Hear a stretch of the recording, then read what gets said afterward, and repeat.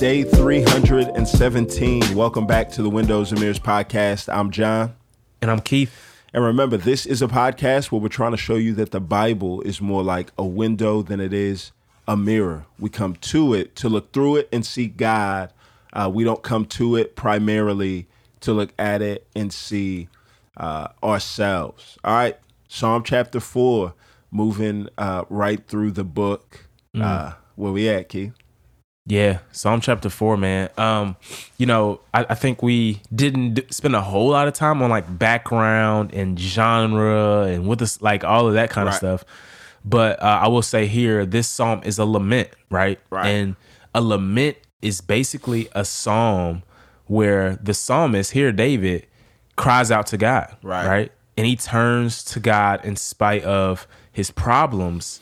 And the laments in the Psalms, they go from problems to praise, right? Or they go from, turmoil to trust, right? And here he's like, he uses the phrase, how long, right? Yeah.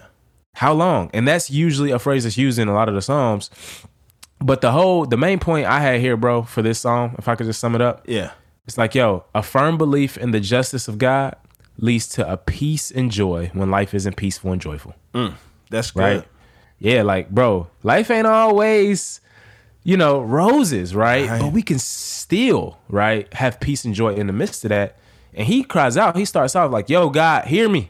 Answer my prayer. Be gracious to me, right? Yeah. And he calls God. He says, you're the God who vindicates me. Right? You're the God who declares me righteous, who clears me as blameless and innocent. Right? And that's the God I'm appealing to about my problems. Yeah, man. When life hits you and you run out of gas, it doesn't mean that you have to stop moving, right? Like, this prayer is fuel for people that are frustrated. This is a psalm that helps us see that, facing God is really the key to facing every problem. And that's why I love he just starts off and he's like, answer me when I call, like you said. And I feel like this, all right, problems hit him and he's going to get to all of them. But the very first thing that he does is when problems hit him, he doesn't look away. He doesn't lean back. He doesn't look around him, but he leans in to God, right? That he leans in the most troubling times. That's what we need to do, right? We need to lean in to God.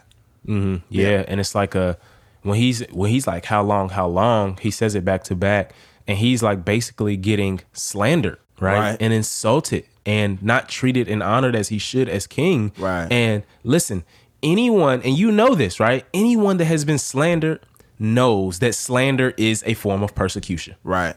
Like anybody that's been talked about or, ridiculed publicly, especially, knows that those wounds are just as sharp as any kind of physical wound that we could ever experience, right? And so he goes on and he's like, it's not even that, and the text doesn't say they were saying the most vile things, right? But it's the duration of those things. Yeah. Right? So it's not that our problems are so like prominent. It's that they're persistent, bro. They're like prolonged, so long. They last. Like, dang, right? It's like, when folks gonna just stop saying stuff about me that ain't true? Right. And that's why he's like, cats is really lying on me, man. They really lying on me. Yeah. And so he goes throughout the psalm, bro, and he's going to address them, right? And he's like, hey, bro, y'all really messing with the wrong one, right? Like, no. The Lord has set apart the faithful like for himself. Like God is going to hear me when I call out to him, right? Because I'm one of his. And so even throughout the psalm, as he's talking to them, he says, be angry and do not sin.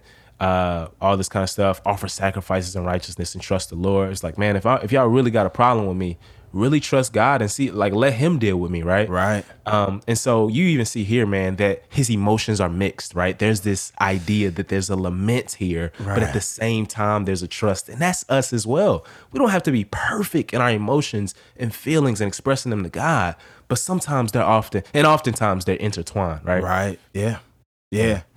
Well, man, this psalm is just full of feelings of like disrespect and anger and distress.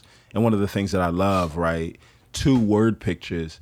The very first one is this, man. Like, we're like solar panels, yo. Like, solar panels are meant to look up towards the sun, and to the extent that they do that, they gain energy, they gain strength, and then they fuel the rest of the house. That's right, good, bro. If your panels are turned down or they're turned to the side, they're not gonna have that strength. Same thing with us, man. We've got to look up to God to be able to gain that strength as we go through all of these tough things, right? That's picture one. Picture two, man, is this psalm is full of like feelings of disrespect, anger, and distress, all of these frustrations. And with the psalmist, all of them go to God. His anger, his disrespect, and his distress, none of them board a direct flight from him to the opponent. There is a connecting flight. He entrusts them to God first, and he's going to let God, right, do what he will. And I think, man, that's a great model for us. Your anger, your disrespect, your distress, all of those things, right? It's not a sin to have those things. Just make sure that those things never board a direct flight from you to the people that are disrespecting you, frustrating you, or distressing you.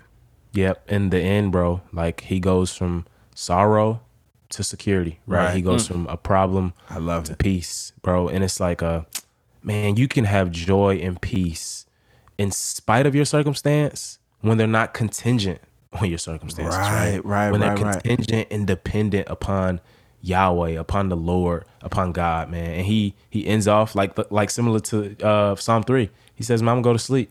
Right. He's like, I lay down and go to sleep. And I think Don Carson said it well, man. He said, sometimes one of the godliest things you can do in the universe is get a good night's sleep, right? Because in that act of itself, it's a mark of faith and trust that God is the one who ultimately handles and solves my problems. It is not me. Yep. And that's why we end every day with a prayer, so that you can be reminded that, prayer is the pathway to peace. So let's pray right now. Father, I pray that you would fill us with the sense of peace that's found here in Psalm 4. You leave the Psalms in here for us, not just as examples for us to admire, but as scripts for us to repeat. So help us to repeat this script to you. It's in Jesus' name.